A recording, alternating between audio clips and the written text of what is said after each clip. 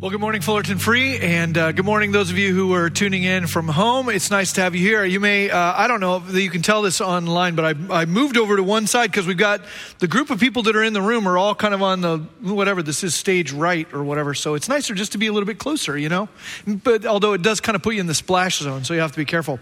My name's Darin. I'm one of the shepherds on staff. We are continuing our study in the book of Ephesians. We got 2 more weeks in Ephesians, and this is a relatively familiar text, and anytime we're in a familiar text, it requires that we come to it with fresh eyes on purpose, that we don't bring our preconceived ideas, but that we ready ourselves to see how God will speak afresh to us out of a text that we may feel like we sort of already have figured out. I will say this, by the way, as a Father's Day gift to all the dads out there, I want you to know that it was a very purposeful choice for me not to come out here this morning dressed in a Roman centurion costume.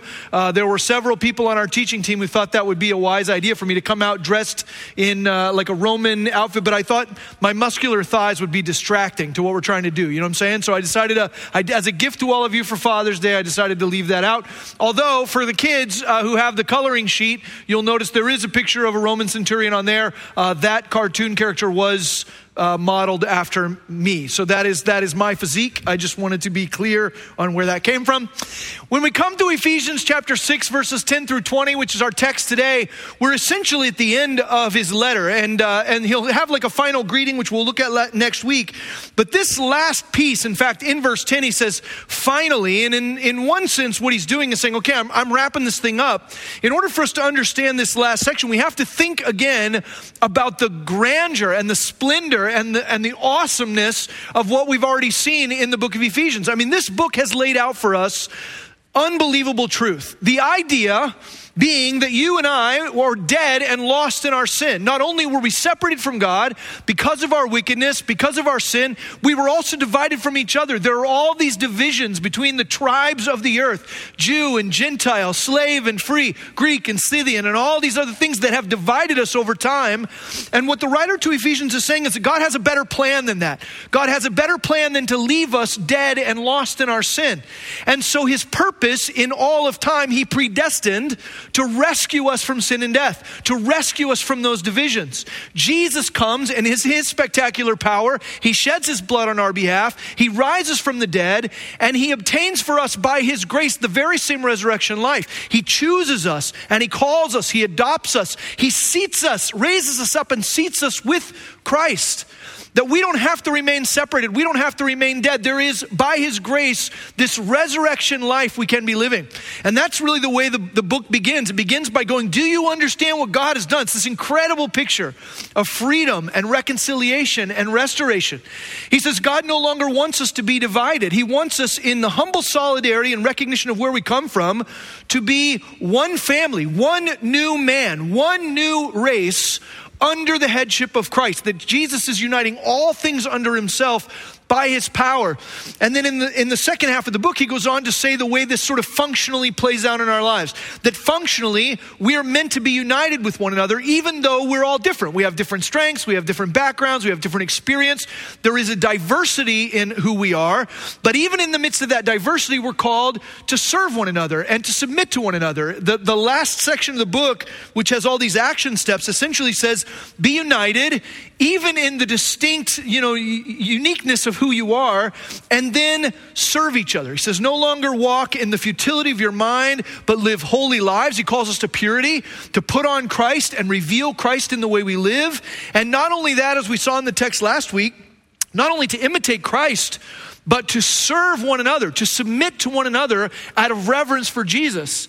So in the last section, he says, based on who God is and based on this spectacular plan that God has to rescue and redeem us, to lift us up and adopt us, humble yourself, serve one another, right? It's a spectacular image. It's a beautiful picture of a different way of life, the kingdom of God. And if you've been with us through the whole study, it feels like verse after verse, you're just going, yeah, I ache for that, right? I just want that unity. I want that harmony. I want that purity among the people of the earth that is God's plan. But as we get to this last section, he gives us a little bit of a warning. He says, this is God's purpose and his plan, but you need to know that because it is God's purpose and his plan to free us and to rescue us and to redeem us, you need to know that your enemy, the devil, is dead set against every point of Christ's victory in that process. So the unity and the harmony and the individuality that's submitted to one another, all of those things that Jesus is working to accomplish and has achieved, the enemy is working to distort and deceive and misdirect us from. He's working to divide. That's what this last section is. You need to understand, he's saying, that while this peace has been accomplished by Christ, we will never experience peace this side of the return of Christ outside of struggle. Let me say that again. You and I will never experience the peace that's described in the text outside of an ongoing supernatural struggle. A supernatural struggle. It's interesting because he's just been telling us about the need to submit to one another.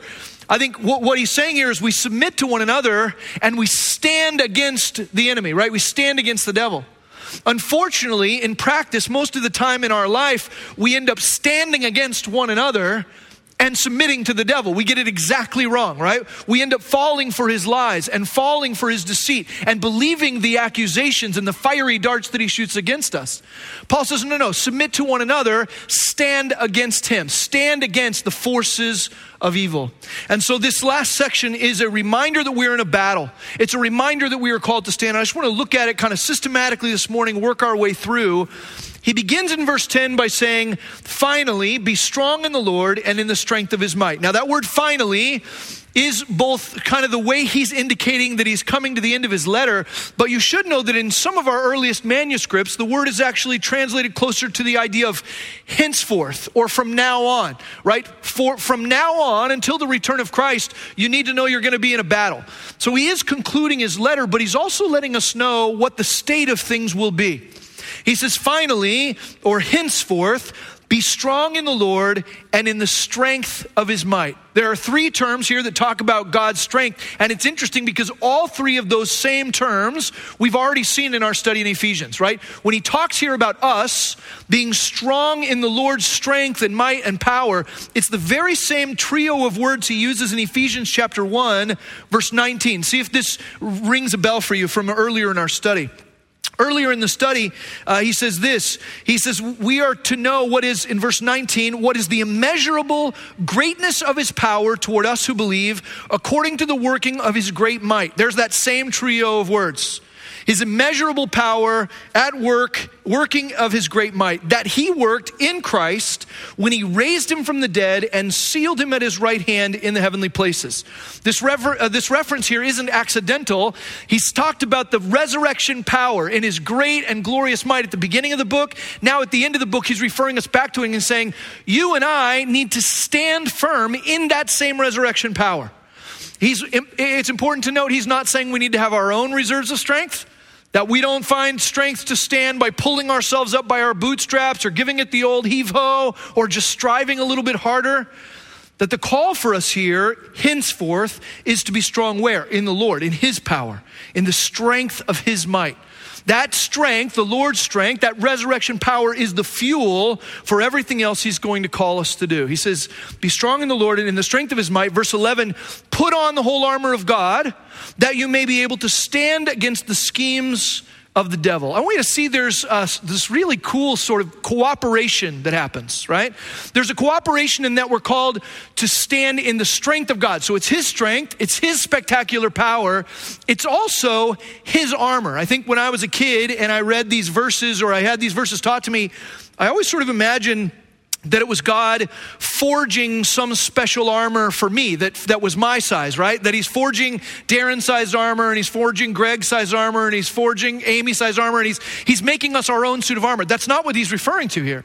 What he's referring to is the idea that God affords us the opportunity to wear his armor. All throughout the Old Testament, we see in Isaiah and in Psalms and in other places a reference to this picture or the image of God clothing himself in his own glorious armor. I'll just give you one particular example out of Isaiah 59. In Isaiah 59, verse 17, speaking about God, it says, he put on righteousness as a breastplate and a helmet of salvation on his head. He put on garments of vengeance for clothing and wrapped himself in zeal as a cloak.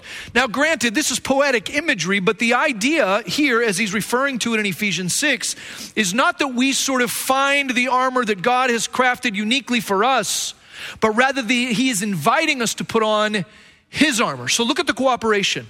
It's God's strength and God's armor. But what's required of us? What's required of us is, number one, that we be in his strength. So there's a dependence that's required of us, that we're not striving and pushing and trying to do it on our own. But number two, there's the action of having to put it on. There's an encouragement here for us to put on the armor of God. And so the implication is it's not enough to just sort of assume that will happen. We have to be intentional about pursuing it. The righteousness and the gospel readiness and the faith and the peace, the things that we see in this list are things we have to pursue and put on God's armor. So there's a spiritual cooperation between us and God. He invites us to put on his strength, to put on his armor, in order that we will, what? Stand firm. This standing firm is important also. Between verses 11 and 14, the idea of standing or standing firm or withstanding are mentioned 4 times. And it's important that you understand the purpose of the supernatural armor, right? God's going to equip us in his strength to wear his armor. And the purpose of that equipment is that we would stand ground. Here's why this is important. I think sometimes we sort of get this idea that we're meant to be demon hunters, or that we're supposed to go out and find Satan and attack him and crush him, and that we're supposed to be on the offensive. I want you to understand that according to this text, all of the offensive work has already been completed and accomplished by Christ, right? All the ground that will be taken supernaturally, all of the victorious strength has already been done, right? All of that work has already been accomplished. All we're called to do as his disciples is to hold the ground. To hold the ground, to not let ourselves be deceived, to not let ourselves be taken captive, to no longer walk as the Gentiles do in the futility of their mind. We're called to hold the ground that Jesus has already victoriously taken. There isn't a call for us to forge new ground or to find new victories, but rather to stand firm, holding on to the victory that is already accomplished in Christ. That's what the armor of God does for us. It allows us to stand. Now look at what he says about the enemy here. Look at what he says about the enemy. He says in verse 11, put on the whole armor of God, that you may be able to stand against the schemes of the devil. For we do not wrestle against flesh and blood, but against the rulers, against the authorities, against the cosmic powers over this present darkness, against the spiritual forces of evil in the heavenly places. There are a couple of verses here that talk about our enemy, that talk about the devil. And some things I want you to see in the text that we understand about our supernatural enemy are these. Number one, our enemy is not one another. He says we're not wrestling against flesh and blood. Human beings are not our enemies. Even if we have different political opinions, even if we come from different backgrounds, even if we disagree on points of different things, human beings are never our enemy. Now, I've said before that human beings can be the captive of my enemy, but my brother and sister, other people that are created in the image of God, are never my foe. They might be the captive of my foe, but my foe is always Satan and his minions, right? Satan and his army. They are not flesh and blood. So the first thing we see is that they're supernatural. We also understand clearly that they're scheming, which means they're not mindless. It's not just some sort of mindless entity or darkness. It's not some dark, wicked force. There's a scheme. There's a wiliness. There's a plotting. We see that the devil attacks us in strategic ways to undermine the truths of what God has said. We have to be on guard against this enemy because he's a schemer. Because they are crafty and clever, there's a strategy to what they're doing to undermine the truth of what God has accomplished, right? So we see that they're supernatural. We see that they're scheming. We also see that they're powerful. It talks here about the power that they have, and clearly, as is listed here and even further in the text, evil. Evil, powerful, scheming, and supernatural. That's the enemy we're up against. Not one another, not our fellow man, but the devil. Now, there's an interesting thing that can happen. It's important to note that people will get bogged down in a section like this, right? And they'll start to go, what is this? We don't wrestle against flesh and blood, rulers, authorities, cosmic powers. What are the spiritual forces? Are those different levels of demon? Are they different, is there a hierarchy of the devil's army or whatever? Can I tell you, if Paul wanted to be giving us a lesson in the hierarchy of the devil's army, he could have done that. He's not doing it here. I think one of the real dangers for all of us when we get into a text like this is we can get bogged down in our fascination with the occult, right? We can get bogged down in our fascination with these supernatural beings that are our enemies, and we can miss the point of what he's trying to say. He's not trying to give us a lecture about the way that the devil has organized his team. And if you get bogged down in that, you've missed what he's saying. What he's doing here is he's calling us to action. He's saying you have an enemy who is strategically working at every point to crush the victory that Jesus has already accomplished. Take action, stand firm, put on the armor of God. So on one end of the pendulum, there are people and times in our lives where we get sort of overly preoccupied with trying to pull apart the threads of what Satan's army looks like. I don't think we want that to happen. There is another danger though. That pendulum can swing all the way to the other side. And when we get all the way to the other side, we go, there's no such thing as a spiritual enemy.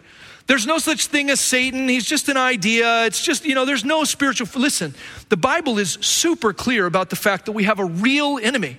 So we don't want to be preoccupied with satanic forces. We don't want to be preoccupied with this enemy, but we also don't want to be indifferent or apathetic. The whole point in him referencing it here is that we would become alert, that we'd sit up a little bit straighter, that we'd pay attention. Do we have all the details? No. Can we be on guard based on what we know? Absolutely. So he says, put on the whole armor of God that you may be able to stand. There's that standing against the schemes of the devil. We don't wrestle against flesh and blood, but against the rulers, against authorities, against the cosmic powers over this present darkness, against the spiritual forces of evil in the heavenly places. He's just taken this whole book to lay out this beautiful idea of what God died in order to establish for us in his resurrection power. And now he's saying, but you'll have to be on guard. You'll always have to be on guard. I was thinking this week about the fact that as it gets hotter outside, the more and more appealing my backyard becomes, right? At the backyard of my house, we have like a little swimming pool. We've got some lounge chairs. There's a couple of umbrellas out there. There's a palm tree or two. And I look out the window and I see that space and I think, man, it's just such a beautiful spot. It'd be nice to just go spend the afternoon out in my backyard, right? But what I can never forget is that in the midst of all that beauty and in the midst of all the casual places to recline or to swim or to cool off, I am under constant attack in my backyard by UV rays, right? I'm under constant attack. And you can see I'm a pasty white guy. It doesn't take me but about 2 minutes to get a sunburn. I have to always be aware of that enemy. Now, that illustration isn't apples for apples, right? It's not a perfect illustration of what we're seeing here because UV rays are not supernatural. They aren't intellectual. There's no scheme in a UV ray, and there certainly is in the devil and his forces, right? But the same thing is true that we can never get so lost in the beauty of what Christ has done that we forget we have an enemy who is working at every step to undermine what Jesus has accomplished, right? That's his message here. He says, therefore, verse 13, take up the whole armor of God. Take up the whole armor of God. He doesn't want us just to take a piece. He doesn't want us just to take our favorite piece, but the whole armor of God. Take up the whole armor of God that you may be able to withstand in the evil day and having done all to stand firm.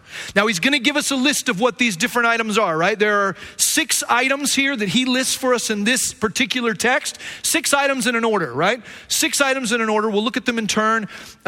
Most of us have not seen a Roman centurion, maybe at like Christmas Boulevard or something like that. You've seen a person in one of these costumes.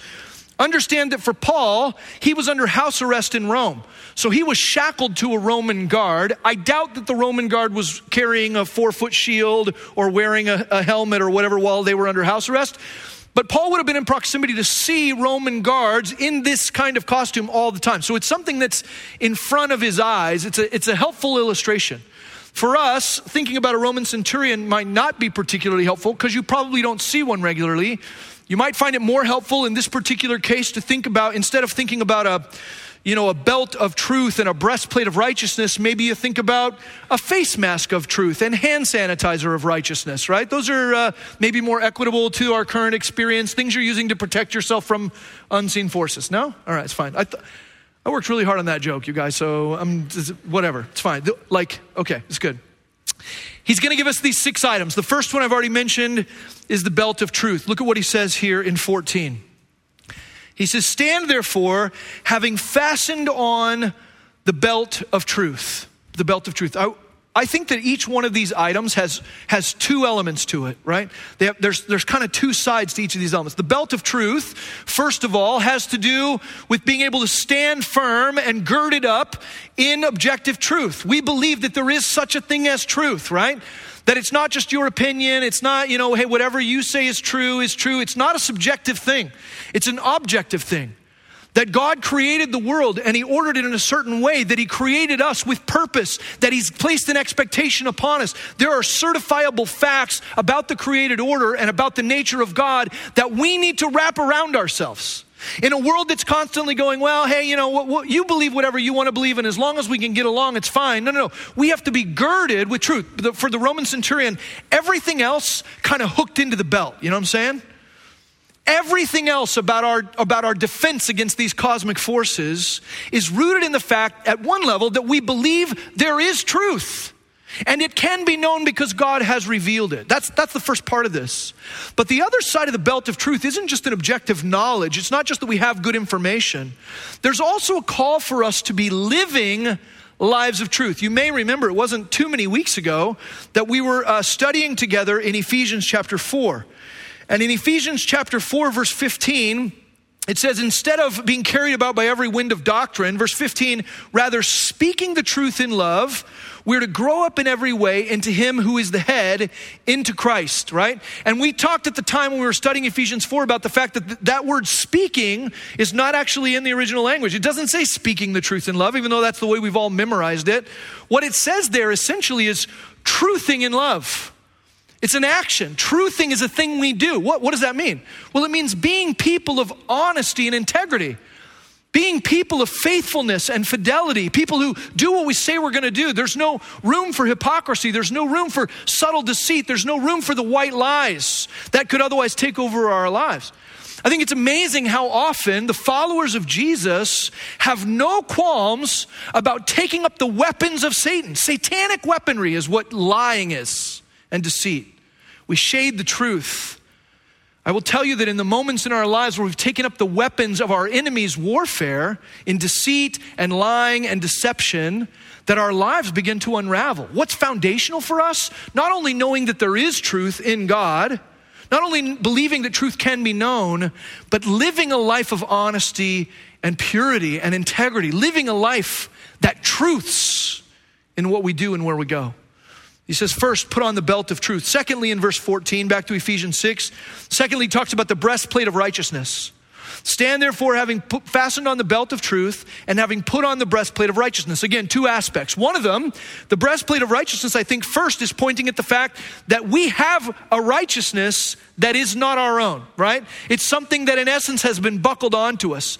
It's the righteousness of Christ that's been placed upon us through his death and resurrection, and we are justified because of his saving work. So there's a piece of this that is reminding myself that when God sees me, he doesn't see my flaws. He doesn't see all of the awful examples of my brokenness and my frailty. When he looks at me, he sees the righteousness of Christ. That's the breastplate, right?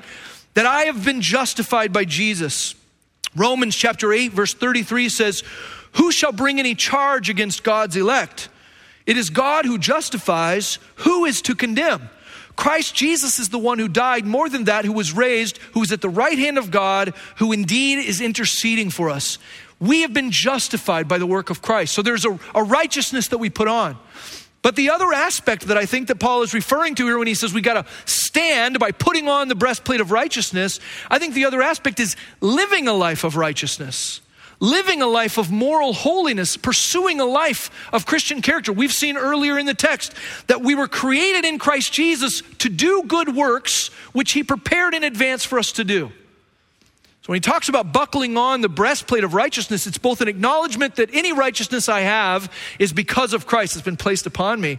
But in light of that righteousness that I've been given by his grace, I am called and compelled to live a life of holiness in response. That's a righteousness that I carry with me. It's the other side of that breastplate. And it's a defense against the lies of Satan. I was reading a book not too long ago by a pastor up in the high desert. And he talked about the fact that he's convinced that the reason why Christians in the church spend so much time fighting with each other is that they're not occupied with anything better to do, right? that we're not occupied with better things to do. And so in our lack of things to do, we get busy looking at one another and finding ways to sort of nitpick each other and fight and divide and spread out.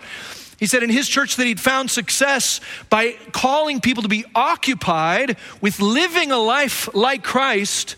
And then what had happened is that all the little petty squabbles and divisions kind of went away because people were too busy doing the things Christ had called them to do. And they were no longer sort of idle and looking for things to fight about. I thought that was interesting. We're supposed to put on this righteousness. We're supposed to live like Christ because he has done this for us. Not only does it talk about fastening on the belt of truth, putting on the breastplate of righteousness. Look at verse 15. It says, as shoes for your feet, having put on the readiness given by the gospel of peace. As shoes for your feet, having put on the readiness given by the gospel of peace. It's a little bit confusing, but there are two aspects to it, right? One thing that shoes do is they provide stability. They provide stability. They allow you to kind of stand and not be knocked over. You can kind of dig in. The gospel of peace, the gospel that Jesus Christ came and died for us and extends to us or brings to us peace, affords us the ability to stand firm against the attacks of the devil. So there's a stability piece to it. In fact, as we think about the gospel of peace, think about this in Ephesians 2:14-17. It's talking about Jesus. It says, for he himself is our peace, who has made us both one and has broken down in his flesh the dividing wall of hostility by abolishing the law of commandments expressed in ordinances, that he might create in himself one new man in place of the two, so making peace. And he might reconcile us both to God in one body through the cross, thereby killing the hostility. And he came and preached peace to you who were far off and peace to those who were near. So we understand he's already talked to us about the peace that's been afforded us by Christ. That's that sort of gospel stability in these shoes.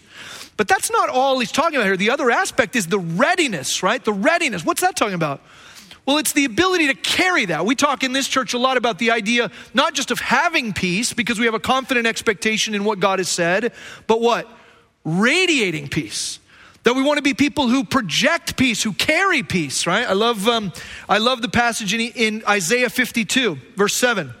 It says, how beautiful upon the mountains are the feet of him who brings good news, who publishes peace, who brings good news of happiness, who publishes salvation, who says to Zion, your God reigns. I think sometimes as Christians, one of the ways that the enemy can attack us and get his darts to stick in us is we start to believe that our salvation and that our redemption, that our faith, that all of it is just a selfish pursuit. It's just about what I get out of it. I get to go to heaven. I get my prayers answered. I get this peace that's afforded me by Christ. What he's saying is that our shoes should be buckled on in such a way that not only do they give us the stability of knowing where we are in Christ, but they carry us so that we can give that peace to others, a readiness of the gospel of peace, a willingness and a readiness to carry it. That's what we're talking about when we talk about radiating peace. He says, put those on your feet, the shoes of gospel readiness and peace. Back to 15. He says, the shoes for your feet, having put on the readiness given by the gospel of peace. Verse 16, in all circumstances, take up the shield of faith, with which you can extinguish all the flaming darts of the evil one. The shield of faith. Now these Roman shields, they had a couple of different shields, but the shield he's talking about here was a shield that was 2 foot by 4 foot. It's basically like a giant wall you could hide behind. It was covered with animal skin and would effectively extinguish fiery arrows, right? Or fiery darts. And it was made in such a way that on each end, there was a clasp that would allow soldiers to stand shoulder to shoulder and create a wall. You could basically hide behind your shield next to other people, shoulder to shoulder, creating a wall that would extinguish these fiery arrows. I don't want to get too bogged down in the illustration, but I love the idea of a shield of faith. Our confidence in who God is. Our confidence in what God has said. Our confidence in God's presence and his power. That's what the shield of faith is. It's both two aspects. There's a saving faith. There's a saving faith, which is referencing the idea that each and every one of us at some point, who are followers of Jesus, each and every one of us at some point recognized that we were dead and lost in our sin. That we were separated from God and divided from our fellow man, and that we needed rescue. And so we put our faith in Christ. We turn from sin and we turn to Christ. We called out to Jesus, and by the power of his blood and his resurrection, by his grace, he saved us. That's saving faith, that moment we put our faith in Christ. But saving faith isn't the only kind of faith in the life of a disciple. There's also living faith, right? there's also a faith that is lived out. That saving faith should translate into action. We're going to finish our study in Ephesians next Sunday, and then after that, we're going to jump into a study of the book of James. We're going to study the book of James. I think we're in that for about 8 weeks. The reason we're jumping into the book of James is to investigate the idea of demonstrable faith. Faith that is invisible, that is made visible based on our action, right? So he says here, what's the shield against the darts of accusation, the deceit, the lies, the malice, the temptation, the lust, all those things that the enemy may fire at us to divide us and to cause us to miss out on the truth of who God created us to be. How do we extinguish those darts? It's our confidence, both our confidence in the saving work of Christ and the way in which that faith then compels us to live a different life. A life moved by faith. That's that shield. Back to Ephesians chapter 6. It says in 17, take the helmet of salvation. The helmet of salvation. I want you to think about your mind for a second. Think about your head and the thoughts that go on there. There are two different aspects, I think, to the helmet of salvation. There's both a confidence in the work that Christ has accomplished. That right now, standing in front of you, I am saved by grace, right? That I am a child of God, that he chose me and adopted me. There are many of you in the room who have that same helmet of salvation, a confidence in the completed work of Christ in you. But there is also a sense in which my head has to be girded in the confidence and hope of the fact that I am being sanctified over time, right? If you spend any amount of time with me, it won't take you very long to discover that I'm a broken guy, that I don't get it right every time, that I make mistakes, that I blow it. So do you, right? But I have this hope, this helmet of salvation, this confidence in the fact that not only am I saved today, but I am being saved and glorified over time, that I'm being conformed to the image of Christ. So that helmet, when the devil's trying to attack me and say, you're worthless, nobody likes you, you're not doing a good job, whatever. Oh, there's all kinds of attack. That helmet reminds me, no, I am saved. And I am being saved over time. Two aspects, the helmet of salvation. He says, put on truth, put on righteousness, put on readiness to carry the gospel of peace. Hold on to faith and extinguish those darts. Put on the helmet of salvation. And the last item is the only offensive item in the list here. The sword of the Spirit. Look at the text with me in verse 17. He says, take the helmet of salvation and the sword of the Spirit. And he tells us immediately what he's talking about, which is the word of God. The sword of the Spirit, which is the word of God. That then would include the scriptures as they've been revealed to us in the Bible, but also includes the very person of Christ. John 1 tells us that Jesus is the articulation of what God has to say. The clearest thing God ever says, he says in the Logos, or the Word made flesh, Jesus. The last thing he says is take up the sword of the Spirit, which is what God has said, which is God's voice, God's word. It's interesting, Jesus certainly uses that offensive tool to fight against Satan in Matthew chapter 4. In Matthew chapter 4, when Jesus is being tempted in the wilderness, he uses quotations of things that God had said to repel the enemy. That will work for us. It's interesting, this week I got an email from Keita Bemis, who's a lovely, wonderful woman of God who's been in our church for a long time. She sent me an email. This is one of her favorite texts. And in fact, she told me that she has been praying this text every day for years and years and years and years. She makes it her pattern and rhythm to put on these things every day. Because the word of God is an offensive tool, right? It is an offensive tool in our arsenal to stand firm against the attacks of the devil, right? To stand firm in the ground that Jesus has already accomplished. She would want me to stand here in front of all of you and encourage you. It would be a great idea for you to spend the rest of your life praying this text every day. And I don't think she's wrong. He says, put on the sword of the Spirit, which is the word of God. It's both an offensive tool against Satan. Not only that, Hebrews 4 tells us that the sword of the Spirit, or that God's word, actually cuts to the core of who we are. So that God's word pierces through the bone and the marrow of who we are. So it's both a refining tool in our life. It's also an offensive tool against the enemy. But can I tell you what the sword of the Spirit never is? It's never a tool against one another. There is no place in Scripture where there's a justifiable use of God's word to put down another human being or to tear other people apart. No, it's a tool against our enemy. It's a tool to carve away and cut to the core of who we are in refining us. He says, put on truth, put on righteousness, put on gospel readiness and peace. Hold up faith. Put on the helmet of salvation and carry the sword of the Spirit. I'll tell you this morning, he's going to finish. I said there's 6 items in an order. I don't have time this morning to get into the order, but essentially the order is pray. Pray, pray, pray. He says it like 5 different ways. Pray, pray, pray, all times and every way, right? We'll punt it. I wasn't going to talk about that next week, but we'll talk about it next week. I'll finish that because it's too important to rush in the time we have this morning. 6 items in an order. He says, you know what? It's a beautiful thing that Jesus has accomplished. This unity, this harmony, this purity, your adoption, your chosenness, all of these things are spectacular, but you need to know that you have an enemy who is working to defeat you in all of those. Actively working to divide you and to make you feel like none of this is true. So put on the truth, put on righteousness, right? Put on a gospel readiness and peace. Put salvation on your head, both who you are and who you will be. Carry that shield which will extinguish the accusations of the enemy. And carry God's word as a sword, an offensive weapon. When Satan tries to tell you things that are lies, confront him with that truth. Allow it to carve away the things in you that aren't standing firm. But it's interesting as we look at this, and I'll finish here. One of the things that struck me as I was studying this text this time is that all of these things that we're encouraged to put on are things that Jesus is. Let me say that again. They're certainly things that Jesus does. But if you actually look at the scripture, what you'll find is that all of these things are things Jesus is. For instance, it says in John 14:6 that Jesus, he himself says he is the truth. So not just that Jesus lives honestly, but he is the truth. Jesus is truth. In 2 Corinthians chapter 5, it says that he is our righteousness. In Ephesians chapter 2, it talks about the fact that he is our peace. We already looked at that. Galatians 2 verse 20 talks about the fact that he is the source of our faith. Luke 2:30 says that he is our salvation. John 1 and 14 says he is the word of God. Listen, all of these tools, all of these pieces of armor that we're called to put on, can I tell you what? They are Jesus. They are Jesus.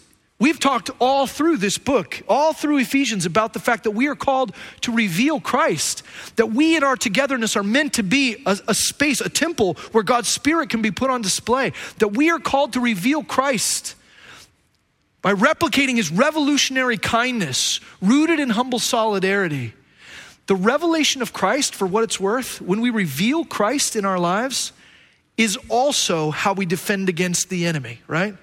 They're not two separate things. It's not, hey, live like Christ and defend yourself against the attacks of Satan. What he's saying is if you live like Christ, if you put on Christ, Romans 13, right? Romans 13:14 says, put on the Lord Jesus Christ and make no provision for the flesh to gratify its desires. When we put on Christ, we are putting on the armor of God. It's the same thing. He is our righteousness. He is the truth. He is our peace. He is our salvation. And so it's the same call. What he's showing us is that in the same call to reveal Christ, we are also girding ourselves up for spiritual battle because our enemy is wily and powerful, supernatural and evil. And we've got to be able to stand our ground when the enemy attacks because we will only experience the peace that Ephesians is talking about in this life in the midst of struggle. So we have to be prepared for it. Would you pray with me? God, I pray that you would give us a hunger to put on Jesus. That you would help us to see that he is our truth and he is our righteousness and he is our peace. That no one was more shod with readiness to carry the gospel than Christ. And that when we put him on, when we live a life that reveals Jesus, we also put on your armor. That Jesus is your armor against the accusations and attacks of our enemy. There is no question, God, that you are more powerful, that you are more wise, that you are more faithful than we are, and certainly than our enemy is. Would you empower us to be strengthened with your strength and to put on your armor in cooperation with you? We pray that in Christ's name. Amen.